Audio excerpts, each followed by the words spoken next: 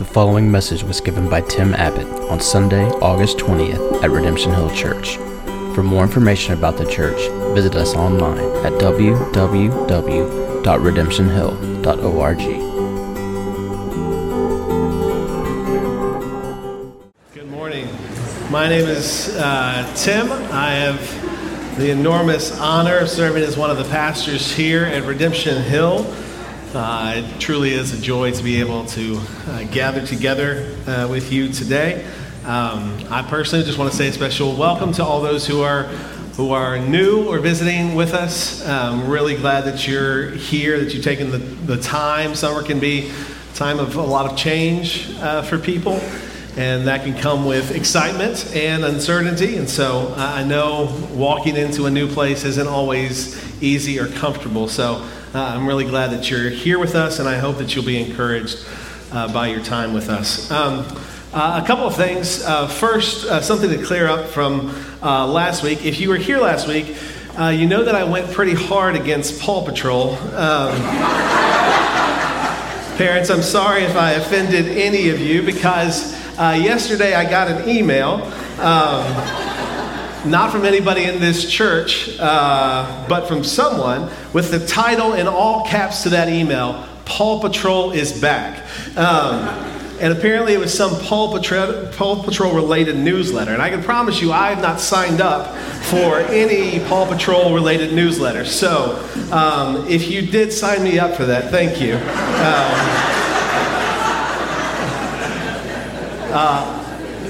Also, Ray prayed about it, but today at 3 we're going to have a baptism down by the river. It's not too far from here.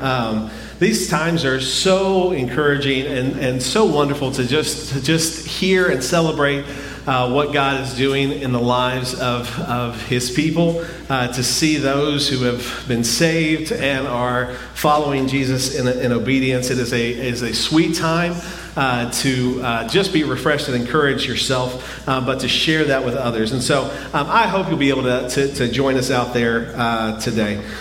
This summer we have been going through the book of Proverbs.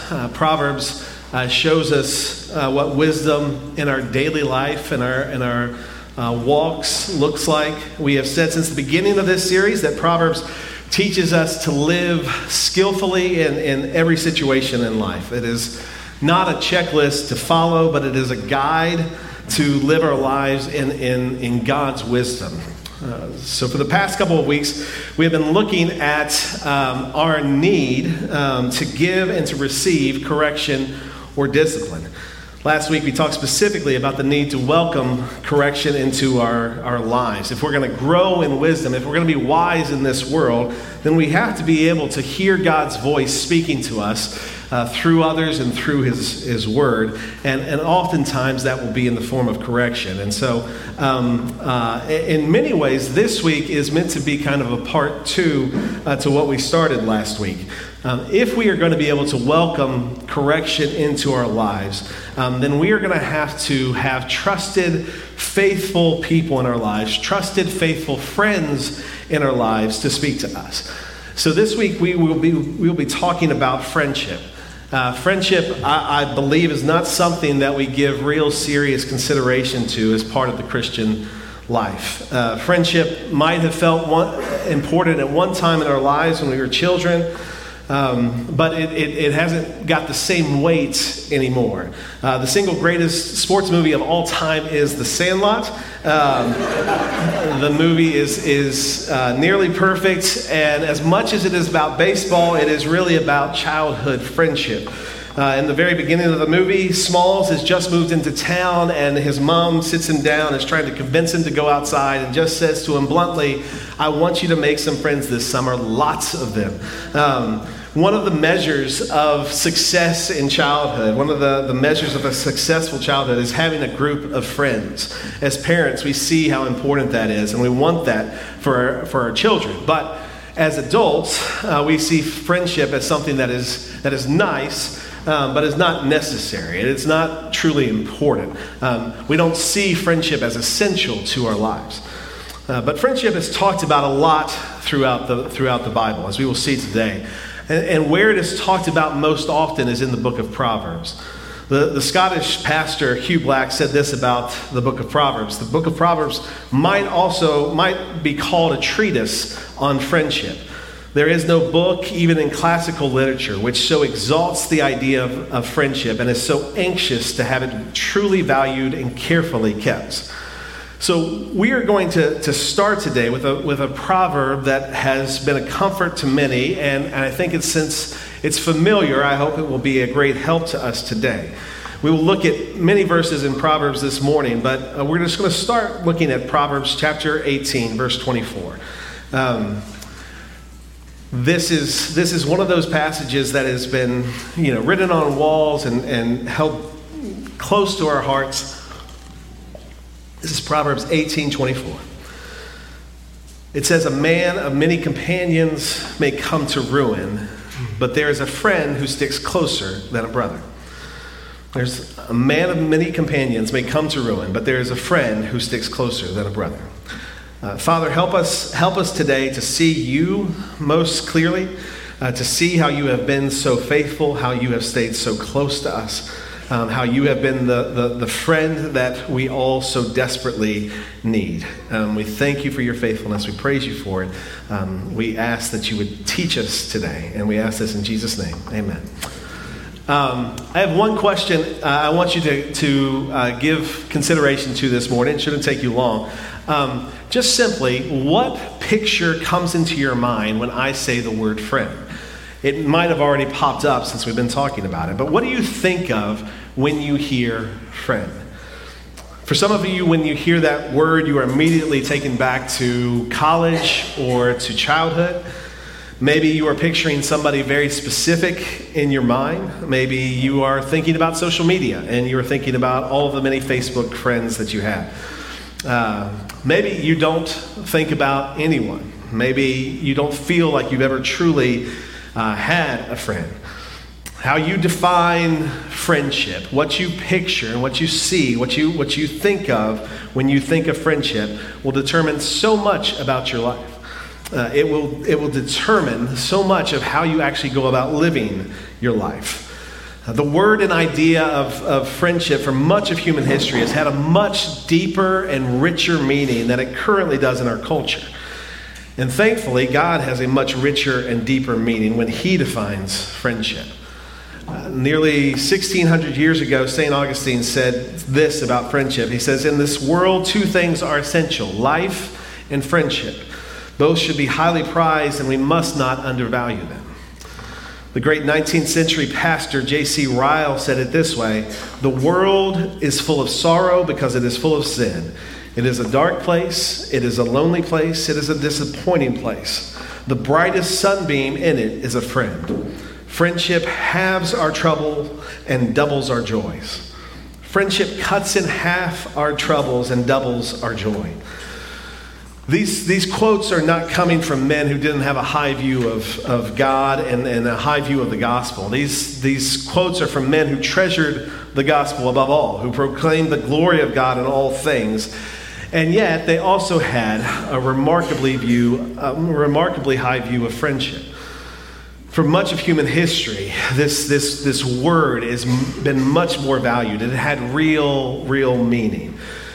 Eugene Peterson writes that friendship is a much underestimated aspect of the Christian faith. It is every bit as significant as prayer and fasting.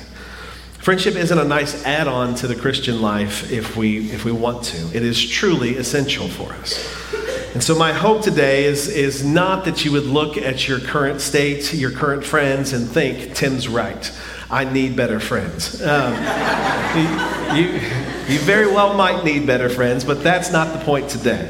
My hope today is that each of us sees how God defines friendship, how Jesus has been a friend to us, and then that would lead us to be the kind of friends that God has called us to be.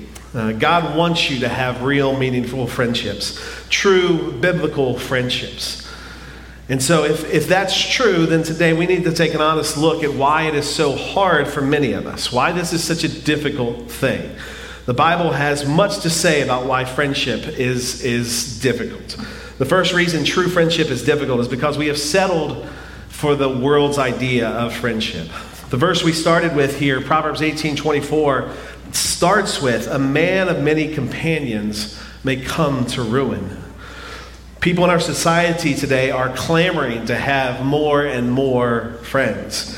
Today, the word friends, most popular and most common usage for adults, really probably has to do with Facebook. And I think social media just points to the truth of what we currently believe about friendship. It doesn't define it for us, but it points to what we believe about it. Our culture thinks of friendships in terms of quantity. How many friends can you invite to your party? How many friends do you have online? We think less in terms of the quality and what makes up the friendship. We want as many people as possible to see the very best version of us. Pastor Ray Ortlund describes real friendship this way. He said, "Friendship should be more like a submarine, that something that holds a few people and is able to go deep. But we've made it more like a cruise ship filled with lots of nice people who we don't really know well at all." We are more connected than at any time in history, and yet also in many ways we feel more lonely than we ever have before. We are connected in ways people never could have imagined, and yet we feel alone. Because we can't let people, even the people that we consider friends, see who we truly are. We can't let them see the real struggles that we live in. We can't let them see the real sins that our heart is taken by, that we are grappling with. We believe that if anyone truly saw what was going on in our hearts and our lives, that no one would ever want to be our friend. And so we have to let them only see the best version of ourselves. We have to keep every relationship at a surface level. And so we can have 100 friends and feel alone in the world. We can have 1,000 friends on Facebook and still feel like no one knows us at all. A man of many companions may come to ruin. So friendship is hard first because we've settled for versions of it that fall short of what God has in mind for friendship. And then secondly, friendship is hard because we've been hurt deeply by those that we considered friends. Those that are closest to us. We've been hurt by those relationships. Our deepest pain often comes from those closest to us. Every single friend that we have in this world, every single friend that we have in this life is a sinful, flawed person. Friends often let us down, they disappoint us, they sin against us, they disappoint us, they desert us. The Bible doesn't shy away from this, and the Apostle Paul talks about this. Paul had a close friend named Demas. In Paul's letter to the Colossians, he actually refers to Demas as my close friend. In the book of Philemon, he refers to him as a fellow worker in the gospel. Like my close friend, my fellow worker. But as Paul's almost final words that we get to see, in Paul's last letter that he wrote, in 2 Timothy chapter 4, we're told more about what happened with Demas. This is one of the last things that Paul ever wrote. He says, "Demas has deserted me because he loves the things of this life and has gone to Thessalonica." Demas has deserted me. We were close friends. We worked together for the sake of the gospel. And he abandoned me. God chose to record those words. Those words aren't in there by accident. We often look at the ends of letters and just disregard them. God chose to record those words in the Bible so that everyone throughout history would read those words. That means it's important. The hurt that we experience from friends is real and it matters. It hurts when someone close to us lets us down, disappoints us, leaves us. Friendships, like parenting, like marriage, should be built on trust and love for one another.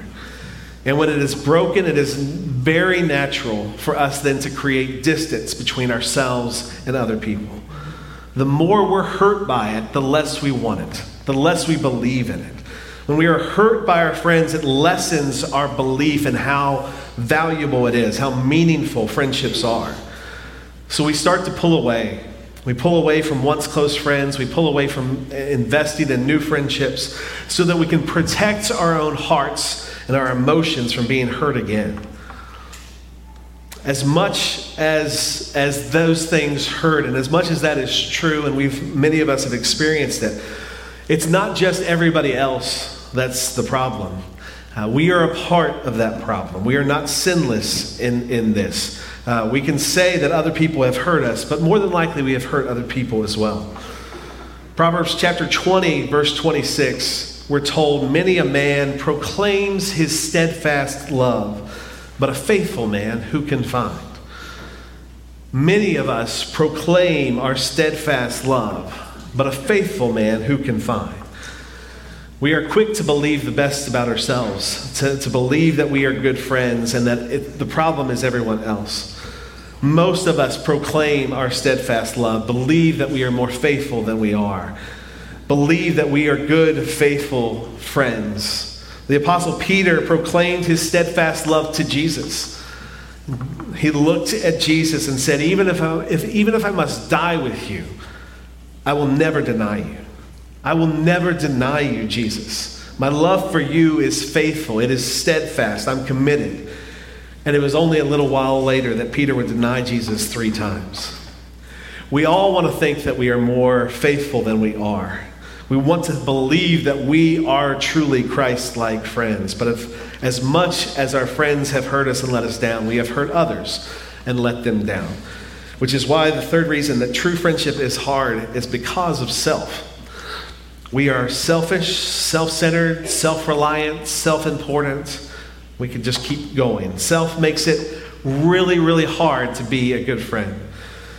And if we're honest, we're all self-centered creatures. I very naturally place myself at the center of all of my relationships. I start most of my relationships thinking, will this person be good for me? What will this person do for me? Friendship is hard because we are so selfish. Proverbs 18:1 tells us about this. Whoever isolates himself seeks his own desire. When we isolate ourselves, when we pull ourselves away, it is because we seek our own desire, because we are selfish and we want what we want. We're going to seek those things, and no one is going to tell us to do differently. No one is going to slow us down from getting what we want. We believe our lives are the most important thing in the world. We often communicate our importance in many different ways, but often I think for me, I communicate it with simply the words, I'm just really busy. Many times when we communicate that to people, and I try not to do it as much, but I realize when we communicate that to people, what they hear is, I'm too busy and important for you. Busyness is something that we can proclaim our importance, but what does it do to those hearing about it? What does it do to those who call us friends, who just hear over and over again, we're just too busy? Busyness keeps us active. It keeps us feeling accomplished and fulfilled. It keeps us feeling important. And because of that, busyness often works against true friendship, because true friendship requires time. It requires work and commitment. It requires humility and patience. If we're going to build meaningful, true friendships, then sacrifices have to be made at some point. But we are often too busy and self-consumed to give even an hour or two in a week or a month to cultivating biblical friendship. We are going to have to be able to look at other people if we want this, if we desire this the way God wants us to. We're going to have to look at other people and say, you are important. You are important to God, and you are important to me. Because we are so self-centered, it is really hard to say that and mean it to others. This is why Philippians chapter 2 is so valuable and important. This is the Apostle Paul talking. And while it doesn't describe a friend, he is telling the church there that he wants them to be of one mind and one accord. And then he goes on to explain the beauty of Christ and the humility of Christ and what he's done for us. And right in between there, in verses 3 and 4, he gives us something really important. Philippians chapter 2, verse 3 says, do nothing from selfish ambition or conceit. Do nothing from selfish ambition or conceit, but in humility count others as more significant or important than yourselves. Do nothing from selfish ambition. I'm just done after that statement. In verse 4, Paul gets more specific. He says, don't just be interested in your own life, but also be interested in the lives of others. If we are the center of all things, then we will never truly be able to love someone else and be the friend that God has called us to be. Our pride, our selfishness will always keep us from being able to be a true friend. True friendship is difficult. It's difficult because of others letting us down. It is difficult because we are very self-centered creatures, and it is difficult because we have accepted a shallow, incomplete version of friendship. But God has not let us down, and he has painted a very compelling picture, a very compelling image of what friendship should be. We don't need to come up with our own definition of friendship. Most of the time, we think we just get to define it. We just get to figure out what it is. But we don't have to do that. God has defined it for us. And I think he has done that very clearly in Proverbs chapter 27. You can go ahead and turn there if you have your Bibles. In the pew Bibles in front of you, I think it's page 548. We're going to spend the rest of our time looking at Proverbs chapter 27, verses 6 through 10. These words are beautiful and helpful. This is Proverbs 27, verses 6 through 10. We're told, faithful are the wounds of a friend, profuse are the kisses of an enemy. One who is full loathes honey, but to one who is hungry, everything bitter is sweet. Like a bird that strays from its nest is a man who strays from his home. Oil and perfume make the heart glad, and the sweetness of a friend comes from his earnest counsel. Do not forsake your friend or your father's friend, and do not go to your brother's house in the day of your calamity. Better is a neighbor who is near than a brother who is far away. God has painted a compelling picture of what friendship is here in Proverbs 27. He starts with, faithful are the wounds of a friend, profuse are the kisses of an enemy. This is what we were talking about last week when we discussed receiving godly correction. So we won't get into it too much. But just to add to what we said last week, we need to welcome correction into our life. But that correction is best given and best received by someone close to you. Someone that you trust, someone that you know has your best in mind. It's important for us to hear those things, even though they might hurt, even though they might wound us. And that's why it's so important that we receive those things from a true friend. God knows what we need so perfectly, and he knows that you and I cannot become wise without faithful Christian friends speaking into our lives. So God has put people in our lives to help us grow in wisdom. So we need to listen to them even when their words hurt us. Faithful are the wounds of a friend. Why are they described here? Why are the wounds here described as faithful? They're faithful because we can trust those words. We can trust that they are actually for our good. You can trust their words of correction. Trust that they are actually intended to be for your good. They don't just criticize or correct because they like to criticize and correct. A lot of people in this world like to criticize. That's not what a trusted friend does. They don't just criticize you because they want to be seen as insightful or smart. They correct you because they love you. The verse goes on to say, profuse are the kisses of an enemy. Even an enemy can tell you how great you are again and again. They will affirm every position you take in life. They will side with you in every disagreement. They will press like on everything that you post on social media. They will tell you to your face everything that you want to hear. And that is not what you actually need in life. For most of us, we crave affirmation so much. We crave to know that people affirm us so much that this becomes what we want our friends to do. But the Bible says, profuse are the kisses of an enemy.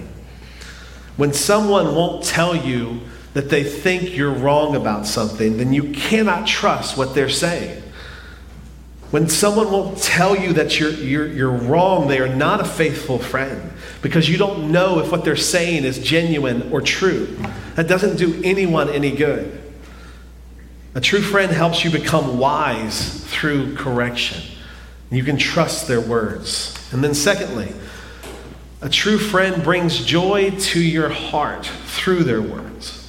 Verse 9 in Proverbs 27 tells us, oil and perfume make the heart glad, and the sweetness of a friend comes from his earnest counsel. This might seem in opposition to what we just said, but it actually goes hand in hand. It's an important part of this. The earnest counsel that is described here is simply sincere and heartfelt words. While verse 8 tells us that we need to receive correction, verse 9 is focused on hearing and receiving encouragement. Hearing and receiving exhortation, to be strengthened. As much as we need trusted correction, we need faithful counsel. We need encouragement. We need to be strengthened. It is hard for me to hear correction, but it is also hard for me to actually hear and receive encouragement as well. I just don't often trust the words that others are giving. And in friends, in biblical true friends, we find that. We find words that will make the heart glad.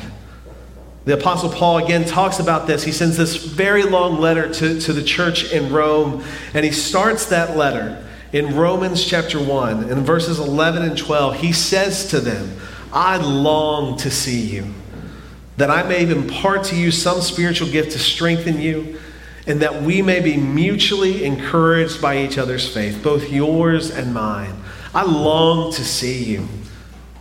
I desperately want to see you, because I want to strengthen and encourage you, and I need to be strengthened and encouraged by you.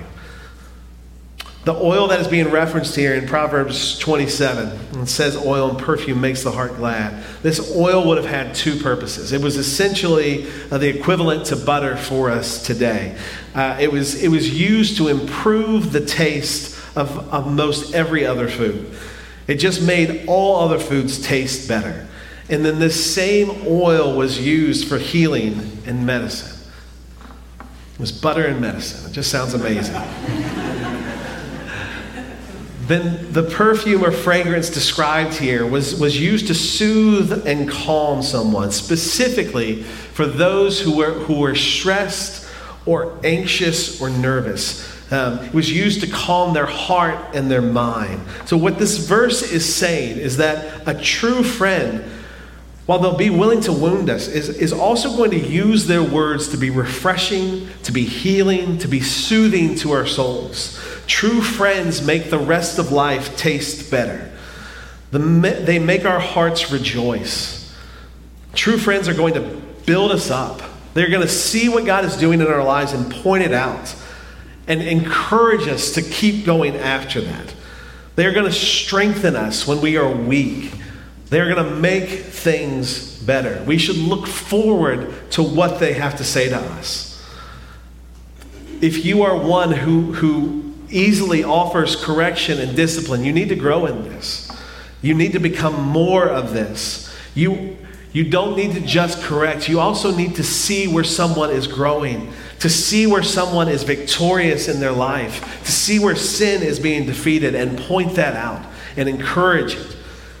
That is the kind of friendship that we need in our lives.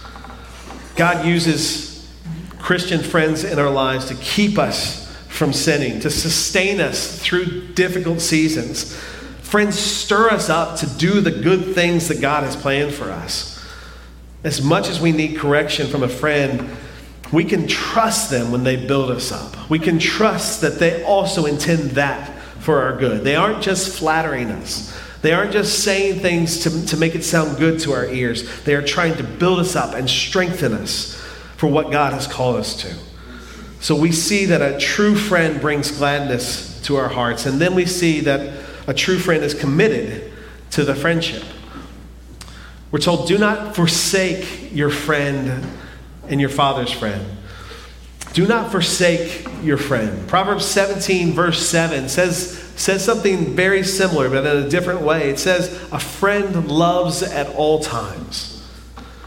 Do not forsake your friend and a friend loves at all times. Is that the level of commitment that we think of when we think about our friends? I think most of us know we have had friendships end over matters of personal preference. They've ended because we have said we've just drifted apart, or we had some disagreement that we just decided the friendship is not worth working it out. Just don't want to do that. While those situations are common, true friendship, the kind of friendship that God has intended for us, is not based on personal preference.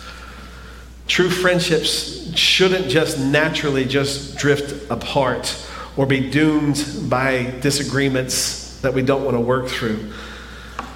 One author put it this way, is really helpful to me. We should begin to imagine friendship as more stable, as more permanent, and more binding than we often do.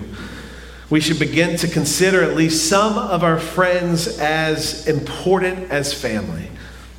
We should begin to consider at least some of our friends as important to us as family. A friend is always there for you. A friend is committed. The verse that we started with, Proverbs chapter 18, verse 24, we were told there's a friend that sticks closer than a brother. True biblical friendship doesn't just show up when it's convenient. It doesn't help out when no one else is there. It doesn't just help out when we finally find that we have enough time. True biblical friendship is a committed biblical love. A friend is someone who loves at all times, good times, difficult times. They are there. They rejoice with us. They weep with us. That kind of friendship doesn't just drift apart. A true friend is committed to the friendship. And then finally, we see that a true friend is close enough to help. It's Proverbs chapter 27, verse 10. And the last verse here. Better is a neighbor who is near than a brother who is far away. In college, I was able to go on a trip to Kenya and Tanzania. And at the end of that trip, our group got to go on a safari. And if you've never been on a real safari before, it's terrifying. You get way too close to the animals, and the guide seems to not be worried at all, but he's not telling you why he's not worried. So at one point, we stopped by a watering hole where there was a rhino there, and it was amazing. He's just there drinking. And so we stop, and our guide tells us you can get out of the truck. Looking back, we probably should have asked more questions, but we were in college, so we just got out, and we're walking around, and we're trying to walk close enough to get the best picture possible. And as we're walking around, I take a step, and I just sink down into what I believed at the time was mud, about waist high. Now, when this happens, the guide immediately says to me, "Don't move." And almost literally at the same time, the rhino turns and looks at me.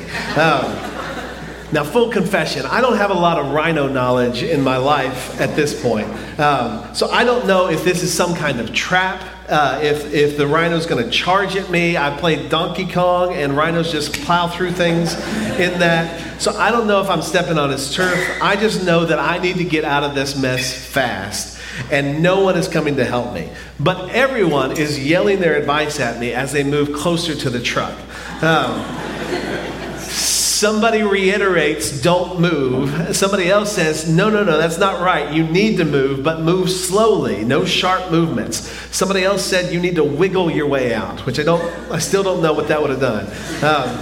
All the while, I'm really, really stuck, and that 3,000-pound rhino is just staring me down. And then finally, two of my closest friends brave the elements and the rhino and come give me a hand and lift me out of there. After that day, I have never had a difficult time understanding this verse. Better is a friend who is near than a brother who is far away.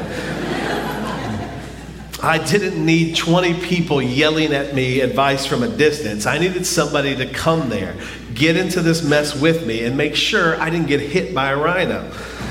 We need friends who are close enough to help us. They know when we're weak and we need help. They hear our confession and they know the sins that so easily take hold of our hearts. And they are close enough to know that when we're experiencing victory, to be set free from that sin. We need friends who are close enough to rejoice with us, who are close enough that we can cry with them and grieve, and they care enough to listen when we've been hurt. It is so much easier to be a Christian with somebody from a distance. If I keep you at a distance, then all I need to do is hurl Bible verses at you, and I feel like I've done the right thing. I can keep my distance and just throw things at you and feel like I've done my duty as a Christian. But we need friends who come close when we feel like we are sinking under the weight of grief or our sin or anxiety. We need people who are going to come close, who see us sinking, and they come close and they come and they put their arms around us and care about us and carry us. Matthew chapter 28, right before Jesus is about to ascend into heaven, he gives what many of us have heard before, what many of us know as the Great Commission. He is about to tell his disciples his great commission for their life, to go out into the world, make disciples of all nations, go and scatter and just be intense about making disciples. But right before he talks to them, it has this great little statement, these great 5 words in verse 18. It just says, Jesus came close to them. Jesus did not stay far away from us. He came close to us. And then he went on to promise them and say, I am with you always, wherever you go, even to the ends of the earth. That is what Jesus has said. That is what he, as our friend, has said. God has called us to be friends who are willing to give correction and encouragement. He has called us to be committed friends who are there in good times and difficult times. And we desperately need Christ-like friends who will get close to us to help us to see and apply those wonderful truths to our lives. I know this isn't always easy. I know some of you are thinking, I want this, but I haven't been able to find it. Maybe you've been deeply hurt by those you considered friends, and maybe you've realized that you've personally never been a faithful, honest, loving friend to anyone. No matter what you're thinking right now, there is hope. There is hope for healing from those wounds, and there is forgiveness when we have failed as friends. That hope is found in Jesus. Jesus, who has looked at us and said in John 15, verse 15, now I call you my friend. Jesus is about to go to the cross, and he wants his followers to know, I consider you my friends. We must let God's definition of words like friend take hold of our hearts and minds, and not the cultural definition. Because if that's what we think, then what Jesus said has no meaning whatsoever. You call me your friend, what does that mean to me? He explains to them, though, what it does mean. He gives them right before that what a true and faithful friend does. Jesus says in verse 13, greater love has no man than this, that a man lay down his life for his friends. Are these the images? Are these the thoughts that when we think about our friends? Jesus is getting ready to go willingly to the cross, to suffer and to die. And he wants them to know how valuable they are, how important they are, what he thinks of them. He calls them his friends. The one who sustains all things, the one who was there in the beginning when all things were created, the one who will reign forever and ever, looks at you and I and says, I will be right beside you in difficult times. I will be there with you no matter what you go through. And I will lay down my life for you, my friend. That's what Jesus means when he calls you his friend. Jesus promises to be with us in every situation. He is patient when wronged. He does not return evil for evil. He gently corrects us, but while also joyfully encouraging us. He looks at people who had made themselves enemies of him. He looks at people who had put the most space and distance possible between us and them. And he says, you are my friends. I love you. And he willingly offers his life. He lays down his life for his friends. Jesus has been the perfect friend that we so desperately need. I hope that you're thankful and appreciative for those friends that in your life that have been this for you. And I hope that as we pursue Jesus and we see Jesus do these things perfectly, that we will do more and we will pursue that more to be this kind of friend for others. No matter what, no matter how bad we fail or how bad people fail us, Jesus will never fail us. He is the perfect friend that we so desperately need. There's a wonderful old friend that talks about, there's a wonderful old hymn that talks about Jesus as her friend. And these are just a few lines. It's based on a poem that was written in the 19th century. And it just says, "What a friend we have in Jesus, all our sins and griefs to bear. Have we trials and temptations? Is there trouble anywhere? Can we find a friend so faithful who will all our sorrows share? Jesus knows our every weakness. Take it to the Lord in prayer. Are we weak and heavy laden, burdened with a load of care? Precious Savior, still our refuge. Take it to the Lord in prayer. In his arms he'll take and shield you. You will find his comfort there. Blessed Savior, you have promised all of our burdens you will bear. What a friend we have in Jesus." Let's take these things now to God in prayer. Father, I thank you and praise you that you are the giver of all good things, all good gifts. Father, and I thank you for the beautiful gift of friendship. I thank you for the people that you've put in my life that have been these things for me. I thank you that when I have not done them well, you have graciously forgiven me and reminded me to do these things. Father, forgive me when I am self-righteous, self-centered, self-important. Thank you so much that when we made ourselves so important, that you came and humbly gave yourself. Thank you that when we made ourselves your enemies, even when we were concerned with nothing but ourselves, you made us your friends. You have done that work. Father, remind us of that this week. Remind us that you sent your Son into this world and that he gave his life willingly and cheerfully so that I could know what life is, so that I could know what friendship is. Let that lead me to be a better friend to others. Help me to listen carefully, to give my time cheerfully and sacrificially. Father, I trust you with what you'll do with it. Father, turn us to see Jesus. Turn our eyes to see your Son and all that he's done for us this morning. Let that move us towards one another. Father, we all desperately need this, and we thank you that you are the one that provides so perfectly. We all ask all these things in the beautiful and saving name of Jesus. Amen. You've been listening to a message by Tim Abbott given at Redemption Hill Church in Richmond, Virginia. For more information on the church and to hear other messages, please visit us online at www.redemptionhill.org.